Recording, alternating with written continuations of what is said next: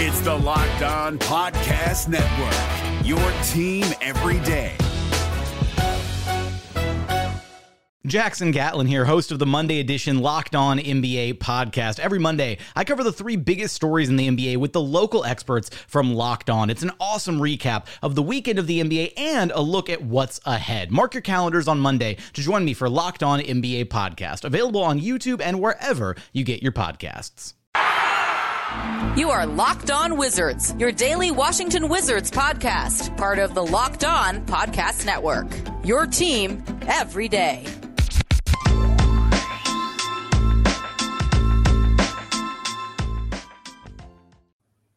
What is going on, guys? It is your boy, Dealante Daniels and Ed Oliver, back at you guys with another Locked On Wizards podcast episode. And returning, we have our special guest, Chase Hughes, NBC Sports Washington and Wizards reporter. How you doing today, Chase?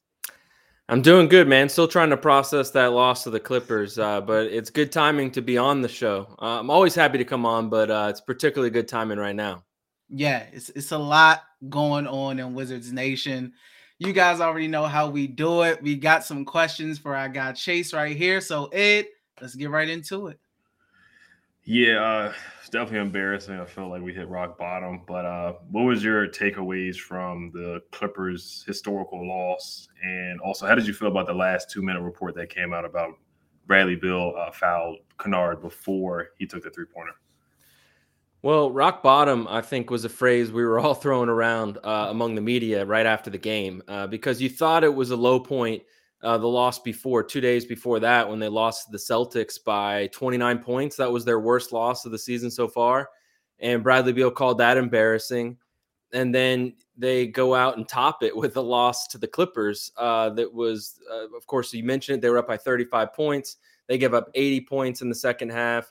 The 4-point play to Luke Kennard, the 5-second violation by Kyle Kuzma. That was embarrassing in every definition of the word. Like, losing to the Celtics is one thing. You know, that was a tough game.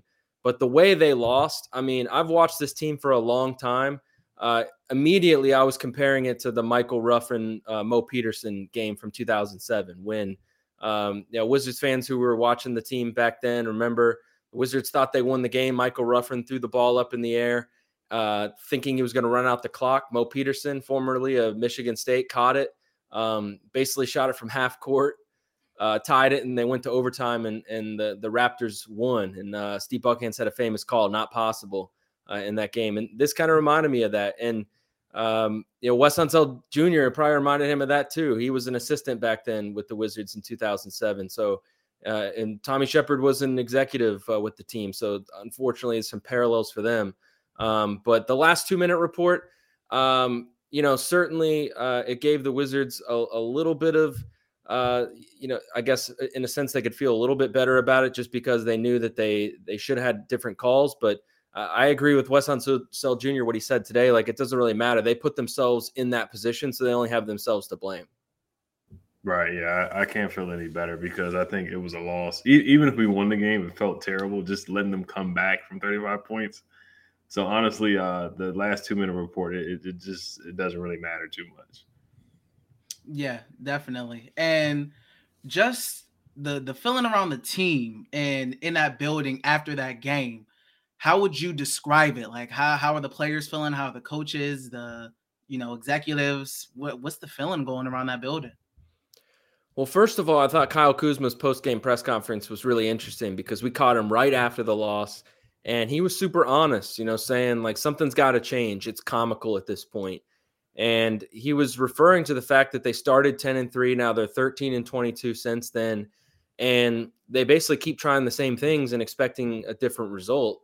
And he was very honest about how he thought that, the team needs to figure out their roles. They need to figure out what they're doing with their rotation. He acted like it was pretty ridiculous that they're 40, 50 games into a season and they still don't know their roles. And obviously that has a lot to do with Rui Hachimura and Thomas Bryant coming back recently. They've got this weird situation, kind of. It's unusual where, you're midseason and you've got these two guys who were starters last year who were on minutes restrictions because they were out so long. But they also have kind of like minutes requirements where you got to play them a certain amount so that they can get up to speed. So first of all, Kyle Kuzma's post-game press conference, I thought was, just really enlightening just with how honest he was. Definitely a strange vibe at the facility today. They had the day off yesterday. Today, they sat down as a team and watched the second half together in its entirety. And they went through, all the things that they did wrong. And, there are just some unusual things that I noticed at the facility today. Wes Unseld Jr., we had to wait for him a long time before he talked to us. So that doesn't happen very often. And it was because he was having long conversations with different players on the team. And Bradley Beal, they went upstairs, I believe, to probably Wes Unseld Jr.'s office. I didn't see where they went, but they talked it out for a long time before Wes Unseld Jr. came to talk to us. So, what they talked about, I don't know. All I can say that doesn't happen very often when we're there at practice. Yeah, and I mean, I can only believe that it was a wake-up call. I mean, things like that just don't happen. I compared it to 2K. I said it's hard to lose a 35-point lead on NBA 2K. So I don't know how you do it in the actual NBA. I'm not surprised that, Wes had them watch that whole second half. You got to do some things that's out of the ordinary when stuff like that happens. You got to switch it up. You got to really try to do your best to wake guys up. And speaking of Wes Unseld Jr., Ed, I know we got a question talking about Wes.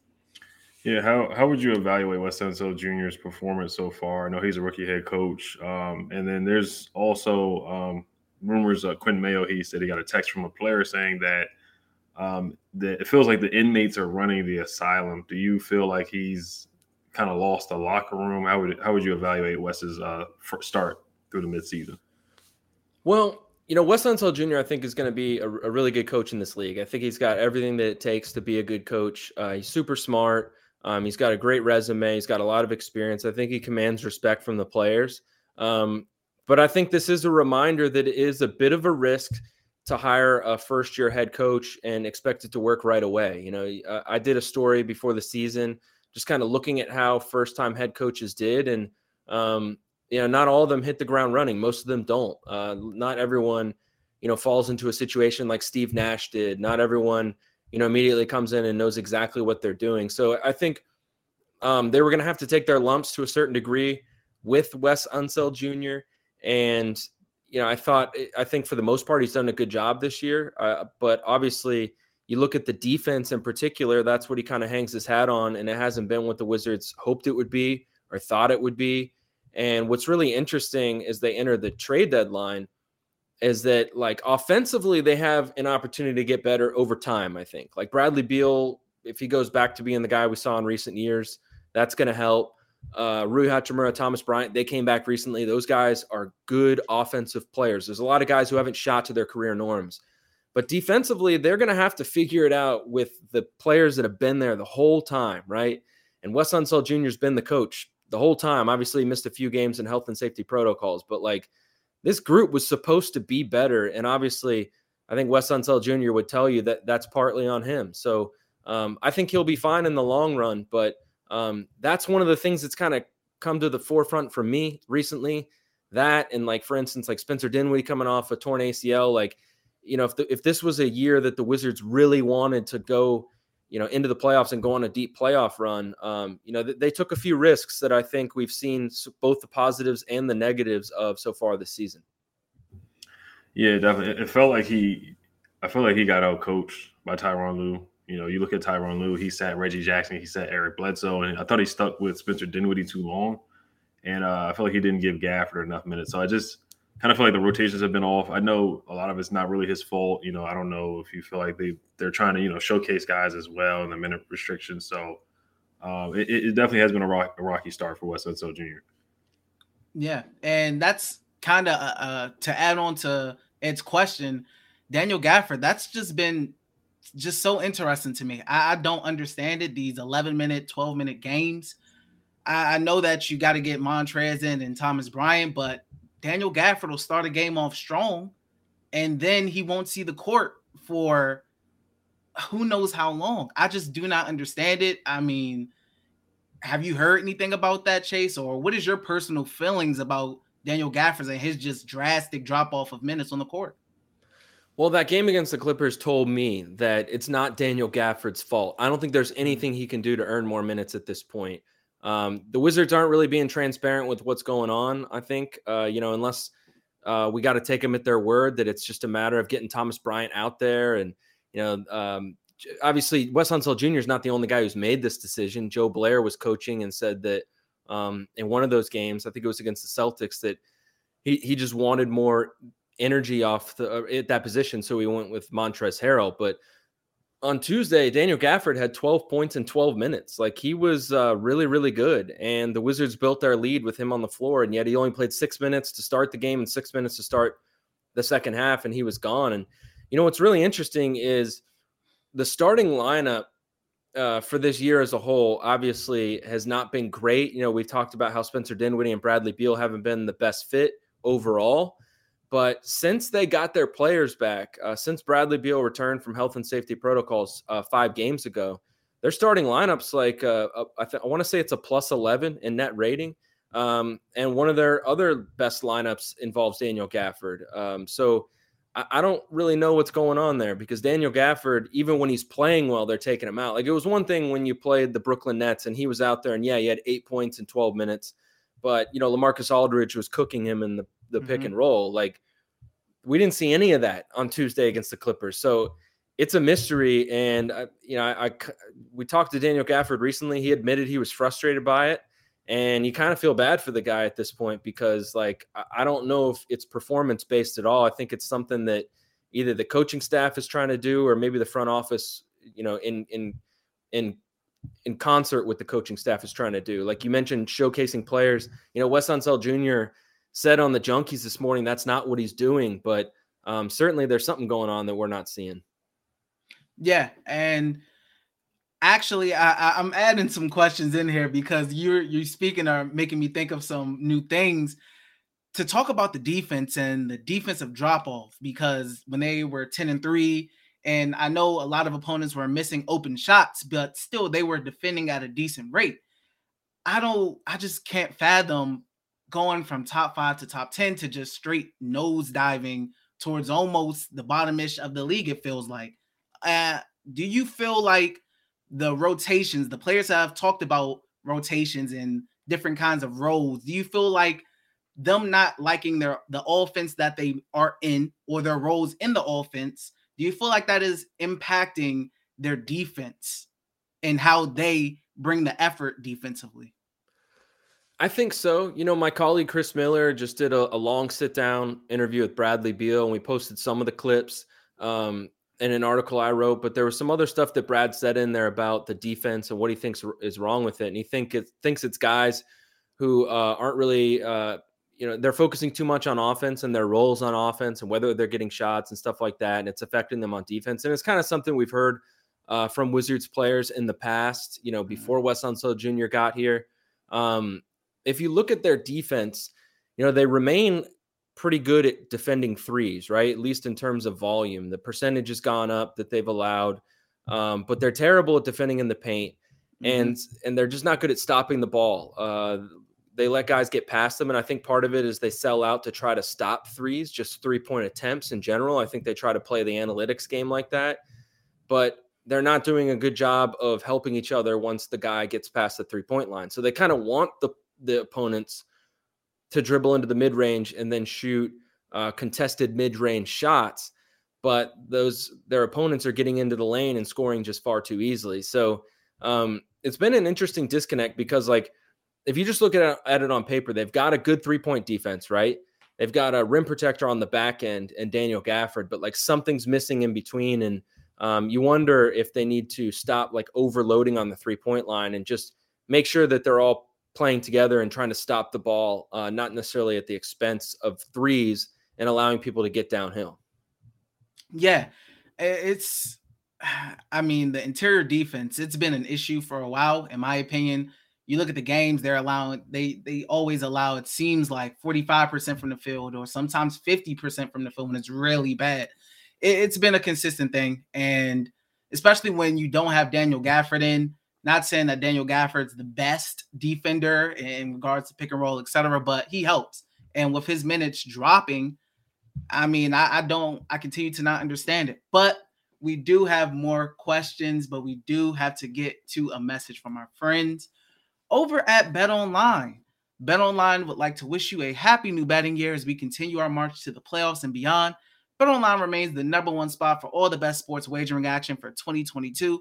New year and a new updated desktop and mobile website to sign up today and receive your 50% welcome bonus on your first deposit. Just use our promo code Locked On to get started. From football, basketball, hockey, boxing, and UFC, right to your favorite Vegas casino games. Don't wait to take advantage of all the amazing offers available for 2022. BetOnline is the fastest and easiest way to wager on all your favorite sports. BetOnline, where the game starts. The NBA playoffs are right around the corner, and Locked On NBA is here daily to keep you caught up with all the late season drama. Every Monday, Jackson Gatlin rounds up the 3 biggest stories around the league, helping to break down the NBA playoffs. Mark your calendars to listen to Locked On NBA every Monday to be up to date. Locked On NBA, available on YouTube and wherever you get podcasts. Part of the Locked On Podcast Network, your team every day. And Ed, you can go ahead and take the next question. I'm glad Chase brought up that one-on-one interview with Chris Miller and Bradley Beal because we were going to get to that. Ed, take it away. Yeah, how did you interpret Brad's quote saying that expiring deals and the trade deadline is affecting the team and creating different agendas? Yeah, so that was how I wrote the tweet. His quote mentioned guys playing for contracts, mentioned guys trying to survive in the league.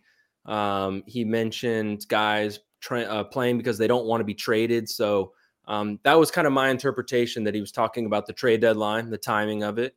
And also guys, playing for contracts. There's a lot more players on expiring deals than there are guys who are playing for contract extensions, like a Rui Hachimura. So that's why I said expiring contracts. It's interesting. I saw some Wizards fans point out, and correctly, I thought the same thing, that we've heard this about the Wizards in the past. John Wall's talked about it. Maybe Bradley Beal has even talked about it in the past. And it's kind of I don't know if there's a right answer to it. I feel like sometimes you think that players play better when they are motivated by their contract futures rather than someone who just got an extension. You want players who are hungry like that. But at the same time, there was the end of that quote from Bradley Beal. I thought that was interesting. He basically said, once we kind of establish our roster with players who are, kind of about the right things and wanting to win, then we'll be okay. So I think he's looking for them to make some adjustments at the trade deadline in that regard and maybe affect team chemistry. And obviously, we could speculate on who he's talking about. There's a bunch of guys on expiring deals, everyone from Montrezl Harrell and Thomas Bryant to Aaron Holiday and Raul Neto. I don't know if he's talking about Anthony Gill or Aaron Holiday. Those guys haven't been playing. Raul Neto was on an expiring deal last year, and Bradley Beal loved playing with him. So I don't think it's about Raul Neto. Rui Hachimura certainly, and Montrezl Harrell certainly. Thomas Bryant to agree. Those guys are offensive-minded players. Maybe Bradley Beal looks at them like they're looking for their own shot rather than moving the ball, or maybe none of those 3 guys are really defensive stoppers. So it was interesting. I would just say my interpretation was that Bradley Beal sees that there's a chemistry problem with this team, in part because guys are thinking about their contracts rather than the team. And the timing of all of what he said, I think, was probably just kind of a bit of a message to the front office, whether intentional or indirectly, hey, some changes need to be made to this team while there's still time to do so. Yeah, it's interesting that you brought up some guys play better. I mean, of course, Wizards legend Jan Mahimi would do that all the time when it was a contract year. He would start to play better.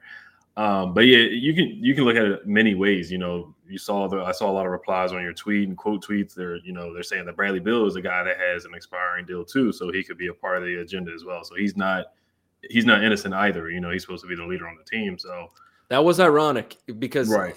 You're absolutely right. It didn't seem like he was talking about himself, but he very well could have been if he wanted to, right?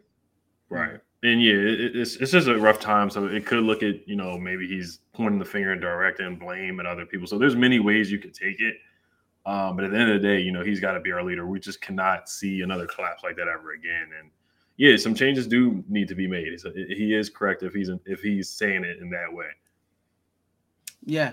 And this next question, Chase, it's a hot topic in the Wizards community.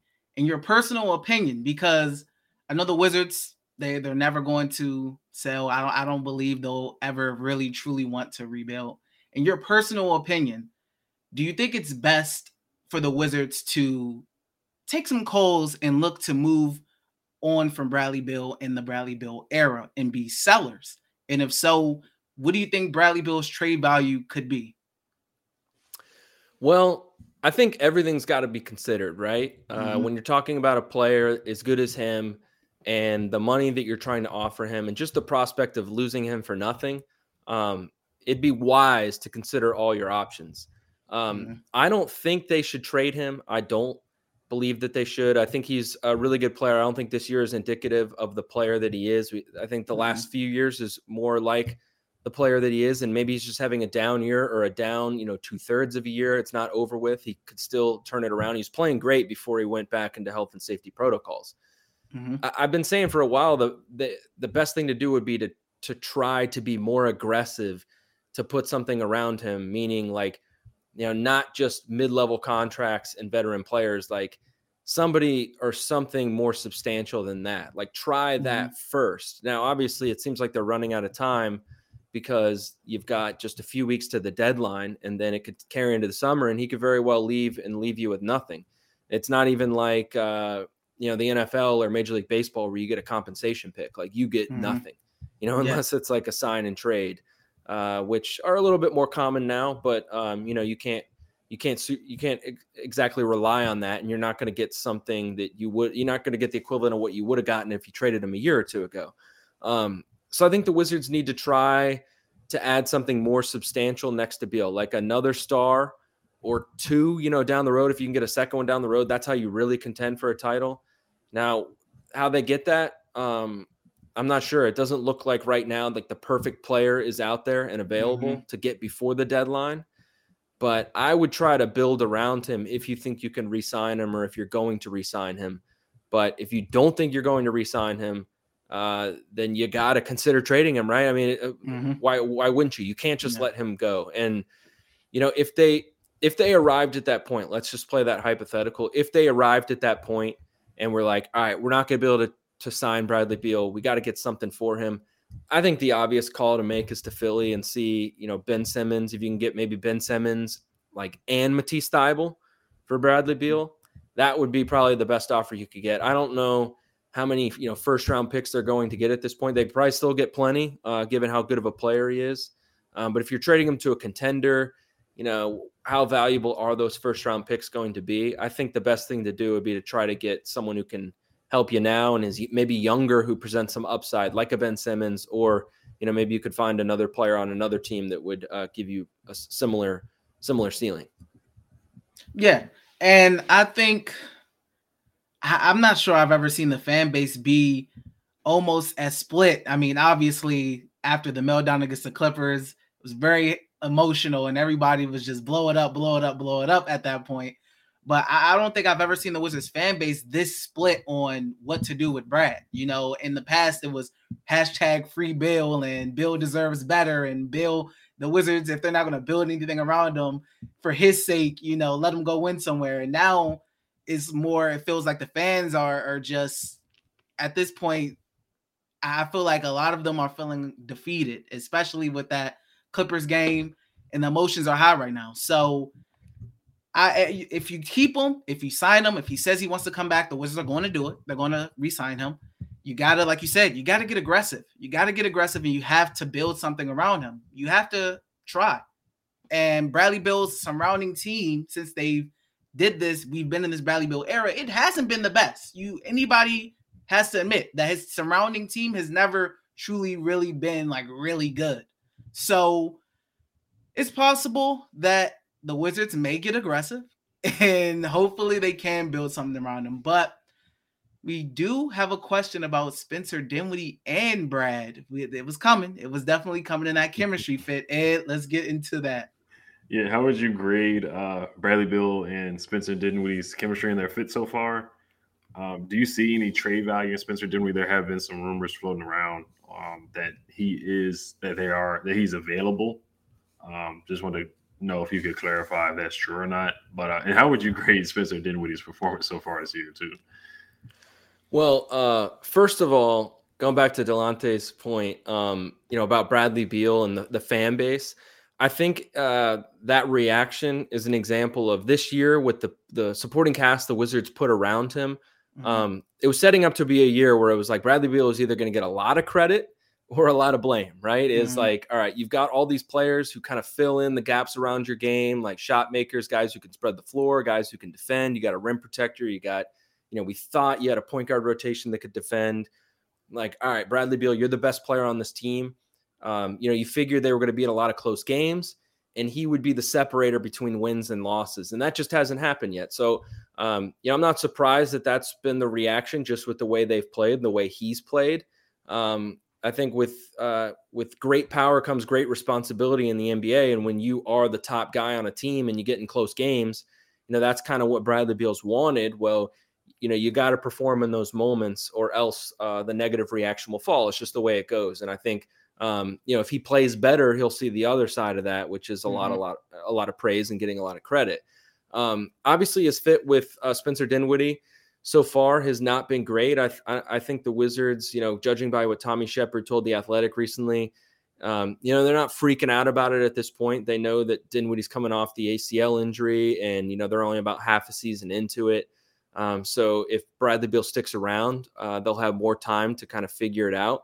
But certainly right now, it doesn't look like they're perfectly compatible because Dinwiddie's at his best when he kind of can take a lot of shots and get to the rim and kind of massage the game and get to the free throw line. He's not really a pass first, run the offense traditional type point guard. The Wizards think he can become one and be better at that moving forward. But, it's been an adjustment for him.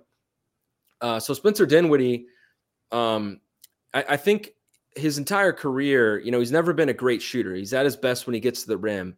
And this year he's shooting even worse than he usually does. Like he's been like a Russell Westbrook type shooter throughout his career. And, last I checked, he's shooting under 40% from the field and, the low 30s from the 3-point line.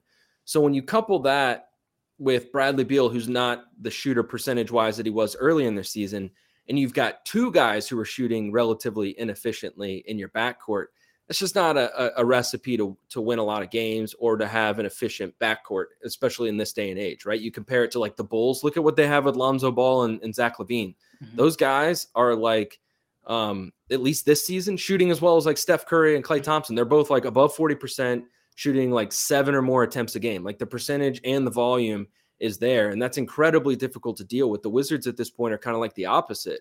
They've got two guards in their backcourt who aren't shooting great, at least from three. Obviously, Bradley Beal's field goal percentage has gone up.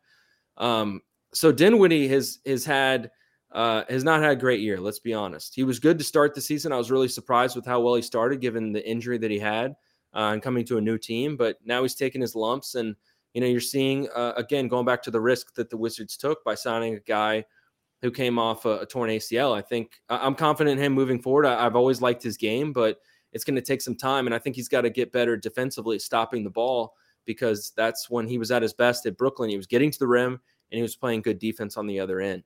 As far as him being available, I think given how he's played, the Wizards would definitely listen to offers. I don't think they're exactly shopping him, but he's one of those mid-level contracts where I think there's just kind of like a pool of players that, Montrezl Harrell's in, Davis Bertans is in.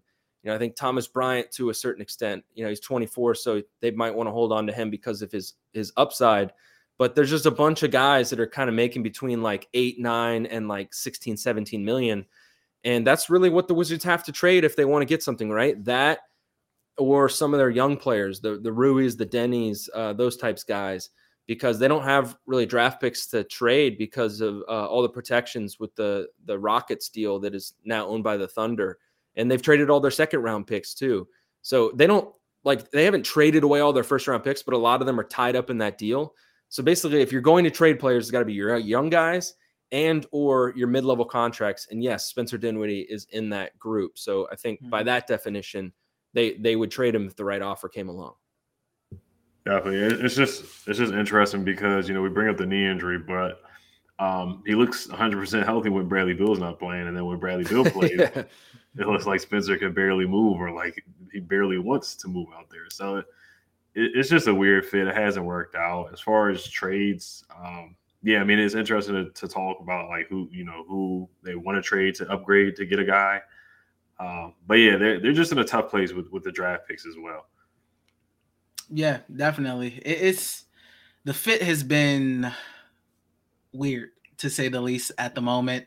It just hasn't looked good. And I'm sure that's not what the Wizards want to see. And they are holding out hope that it turns around, because Spencer Dinwiddie was that was your main free agent signing. You did a lot of maneuvering to make it happen. Brad and Spence thought it could work out. And so far, we just have not seen that. So it's definitely something, because Spencer Dinwiddie, Bradley Beal, Davis Bertans, those are your top three right there, paid guys, highest paid guys. And Davis Bertans is collecting DNPs. And Spencer Dinwiddie is looking rough and not looking at his best with your face of the franchise. That's not what you want to see. So Tommy Shepard definitely has some worries, and he better hope that Spencer can flip it around, that knee gets a little better, that fit gets a little better, because it's looking odd right now. It's looking rough, I will say. But before we get into some more questions, Ed, we do have a message from our friends over at Built Bar. This episode is brought to you today by Built Bar. My favorite flavor is cookies and cream. Built Bar is a protein bar that tastes like a candy bar, maybe even better than a candy bar. Built Bar makes it easier to stick to your New Year's resolution because it tastes really good. You want to eat it. You want to eat healthy, but it just gets so boring. By like week 3, you might be thinking this is just not worth it. Where's the chocolate? Built Bars are covered in 100% real chocolate. Most Built Bars contain 130 calories, 4 grams of sugar, 4 net carbs, and 17 grams of protein. Compare that to a candy bar, which usually has around 240 calories, 30 grams of sugar, and dozens of net carbs. Even if you're not a huge fan of working out, you can at least eat something that tastes good and is good for you. That way, when you enjoy a delicious Built Bar, you can almost count it as a workout.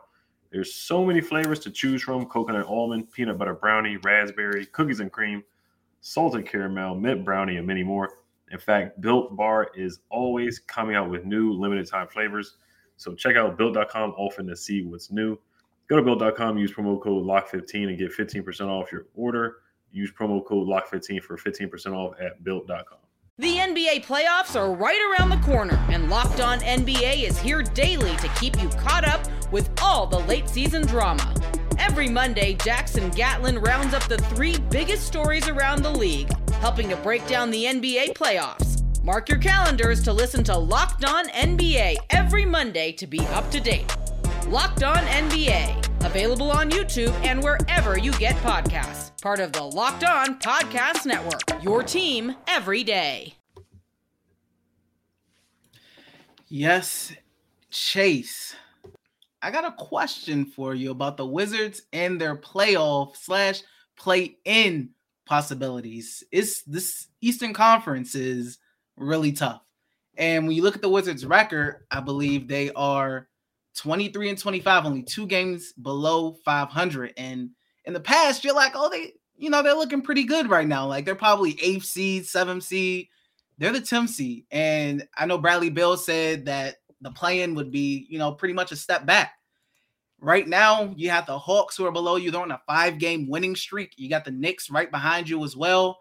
It's a possibility, if they don't turn it around, that they may not even make the play-in game. In your personal opinion, do you think they'll make the playoffs or the play-in? Playoffs are going to be difficult at this point. Even though there's plenty of season left, it's just the Eastern Conference is a lot deeper than it was last year, and probably than it's been in a long time, right? And Atlanta, we know they're super talented. They can get on a crazy tear. and they're right behind the Wizards. Charlotte's in the mix. It's just a Boston's in the mix. We saw what they did to the Wizards the other night.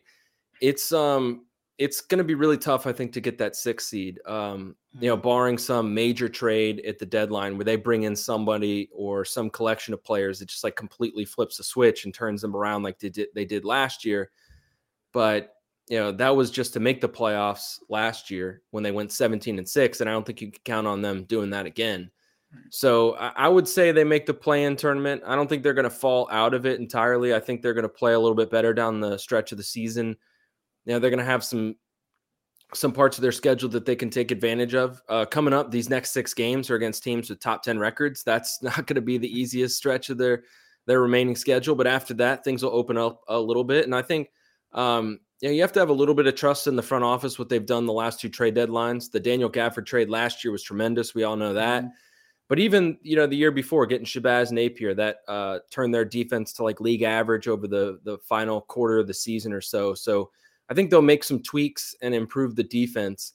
But to get into the playoff picture, like top 6, I don't think that's going to happen at this point. Just because the Eastern Conference is really deep. Just to make the playoffs, you're probably going to have to be a 500 team, to be in the top 8.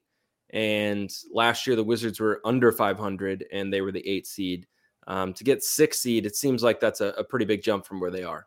Yeah, definitely. The East, I mean, we all knew the East had some good teams and they were going to be improved. But this is the deepest I've seen it in a while.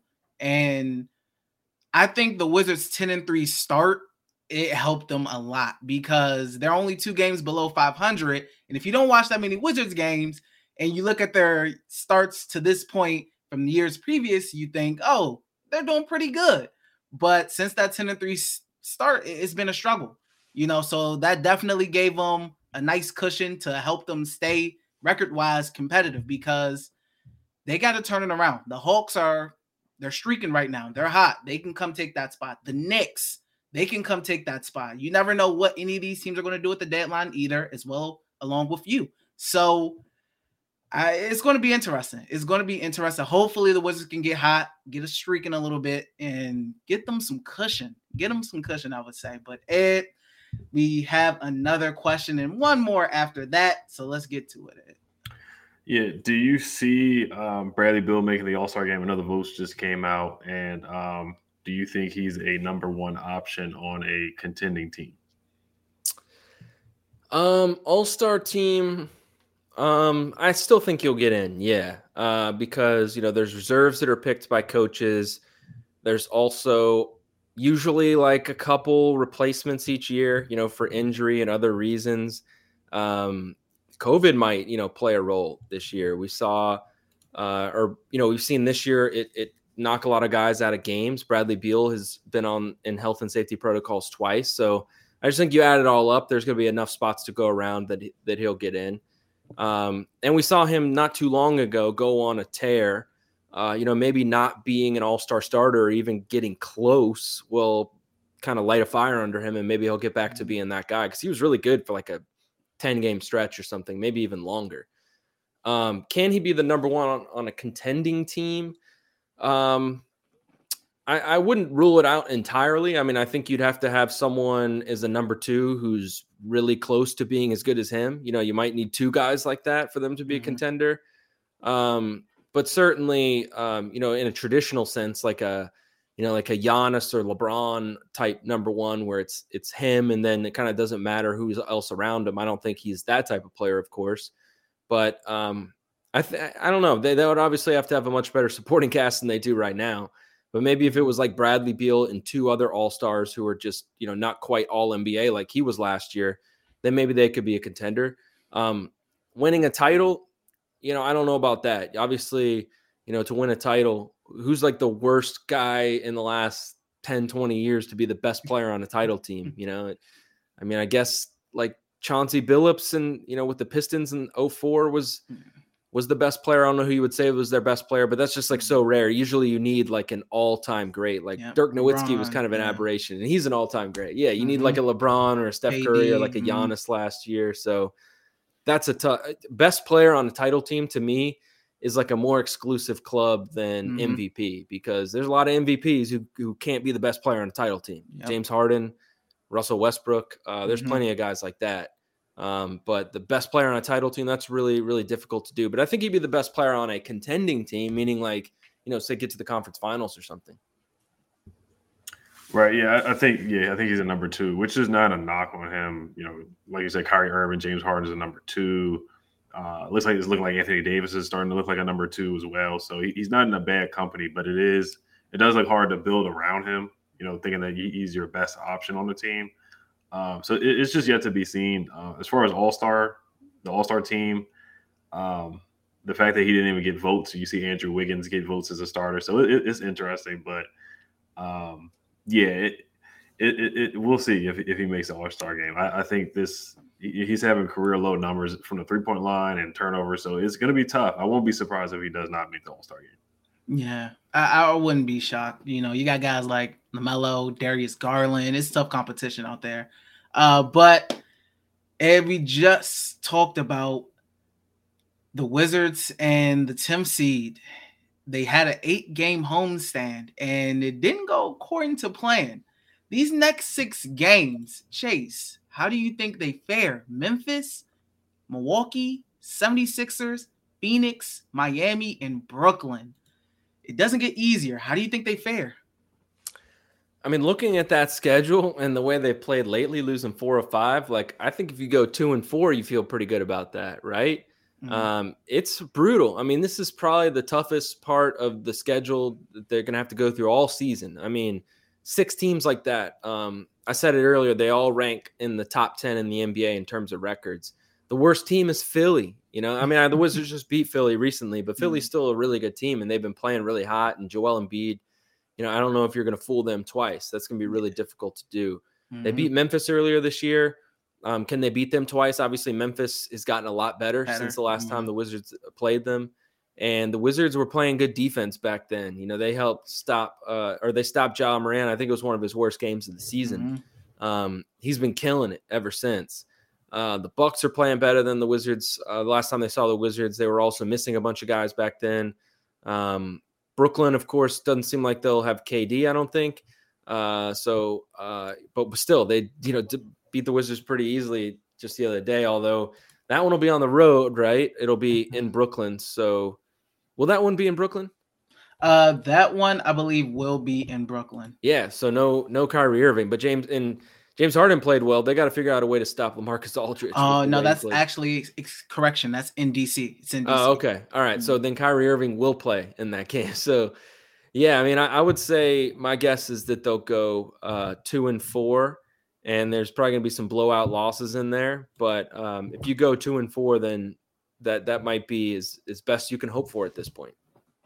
Yeah, I mean, that's incredibly difficult. And starting with Memphis, in that game that they beat Memphis, they held Ja Morant to 11 points on 4 for 17 shooting and held the Grizzlies to 87 points in total. I don't see that happening again, not especially with the way Ja is playing currently. And then Embiid, it's going to be really tough. It really is going to be tough. 2 and 4, I think that's a very realistic take, because there's always games where Wizards, you're like, oh, going into it, they're odds, the betting odds, they're underdogs. You're like, I'd be surprised if they win, and then they end up winning. They always have a couple games like that, so I could see something like 2 and 4. Definitely, yeah. And what's your bold prediction for the trade deadline? Who do you see them targeting? Ooh, bold prediction for the trade deadline. Well, I think they're going to be talking to the Pistons about Jeremy Grant, and I think they're going to show some interest in Domantas Sabonis with the Pacers. Can they pull off a trade like that? I have to say I am a little skeptical. Tommy Shepard's talked a lot about not wanting to take shortcuts, and the front office likes the path that they're building on. They feel like they're seeing steady progress moving forward, even if it doesn't look like it at the moment, obviously. But they're better now than they were a year ago, and at this point in the season, they have a better record than they did 2 years ago at this point in the season. So it's kind of a question of, does it match up with Bradley Beal's timeline? Some of the stuff he said lately makes me wonder if he's losing a little bit of patience with sort of the slow build that they're choosing to do. But I think to get one of those guys, they're probably going to have to give up, Rui Hachimura, Denny Avdia, maybe both of them. And I don't think they're going to want to do that. So my guess, and I don't know if this is a bold prediction, is maybe they do something more as a mid-level move. Maybe it's a bigger move than they did last year with Daniel Gafford, which at the time didn't seem like it was a major move, right? It ended up becoming one. Maybe they go out and trade for like a Robert Covington. Maybe it's like Montrezl Harrell for Robert Covington, someone who can come in and like defend. And I don't know if that's the right fit. I don't know if, Montrezl Harrell will be a great fit on the other end of that trade, but something like that, like someone who can help them defend, I think, at the forward position or at the point guard spot. That's what I'm guessing that they're going to do because they need so much help defensively. And I just don't see them pulling off a big move. I think if they're going to do that, the timing might be better in the offseason when you go into the draft and, you have your first round pick that you can trade on draft night, because then it won't be part of the Stepien rule, because you can't trade, 2 consecutive future first round picks. So right now they can't trade that draft pick. They'd have to go way in the future.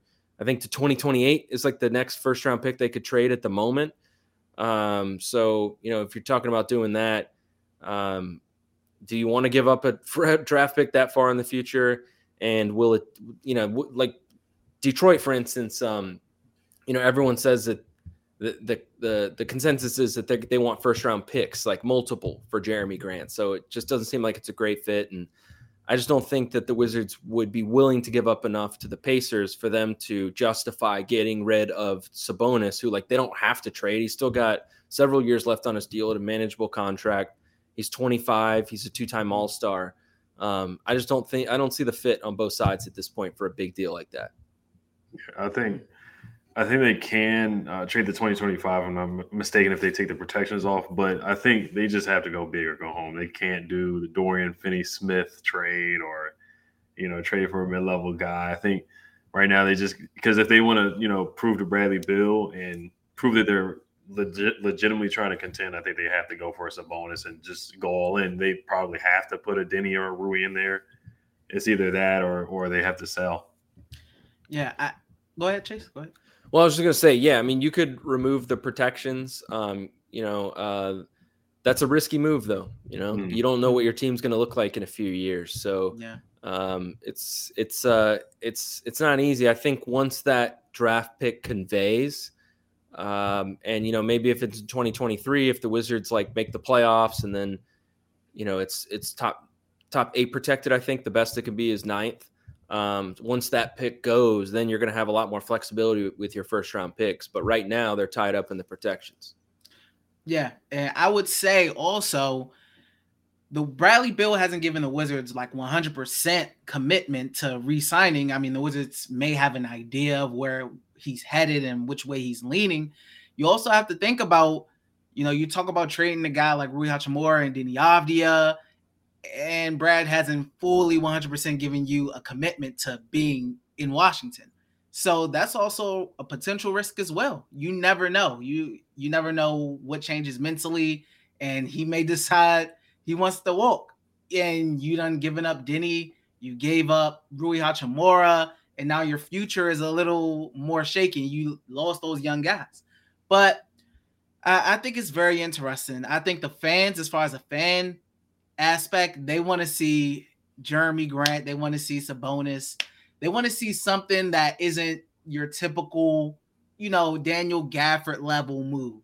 And I think if they do give the fans that again, they'll be upset. So they should expect to hear some, anger from them. So that shouldn't be a shock, unless they're planning on in the off season, expecting somebody to be available, then sure. But I want to see them get somebody too, man. Sabonis or Jeremy Grant. I want to see a bigger move.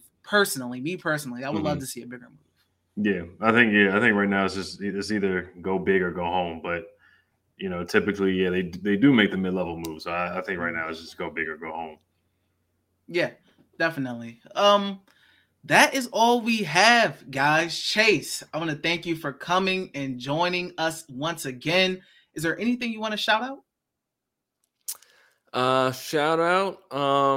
No, man. Shout out to you guys. Thanks for having me on.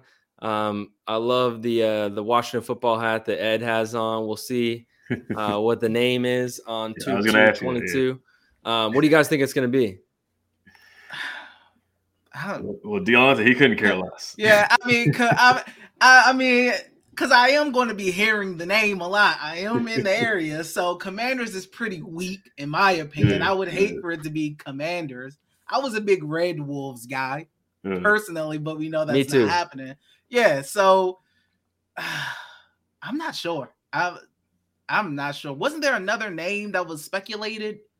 Like Admirals, Red Hogs. Yeah, Red Hogs. Yeah. Red. I would say maybe Red Hogs. Anything other than Commanders. Yeah. The leak right now I've seen circulating on social media is the leak and the source, and then they had the IRL or something, the domain. I don't know if you saw that today, Chase, circulating around, is Commanders. But that's what I expect it to be. Yeah, me too. Yeah. I think I'd like Red Hogs better, I think, but Commanders, that I could talk myself into it, whatever. Yeah, it's like Commanders is so hell to the Commanders. It like Red Hogs has more. I just feel like it has more pizzazz. I like Red Hogs, hearing Red Hogs. But once again, guys, I want to thank you for making Locked On Wizards your first listen each and every day. Now for your next listen, Locked On Bets, your daily one-stop shop for all your gambling needs. Locked On Bets, hosted by your boy Q, with expert analysis and insight from Lee Sterling. Once again, Chase, thank you so much for coming in. I know a lot of the fans value what you have to say, and they'll be waiting for this episode to hear because it's crazy in Wizards Nation. But that is all we have for you guys today. Make sure you subscribe on YouTube, 5 stars on Apple Podcasts. We'll see you guys next time. Yep. Thanks, Chase. Hell to the Wizards. Peace. Yeah, absolutely. Hey, Prime members, you can listen to this Locked On podcast ad-free on Amazon Music. Download the Amazon Music app today.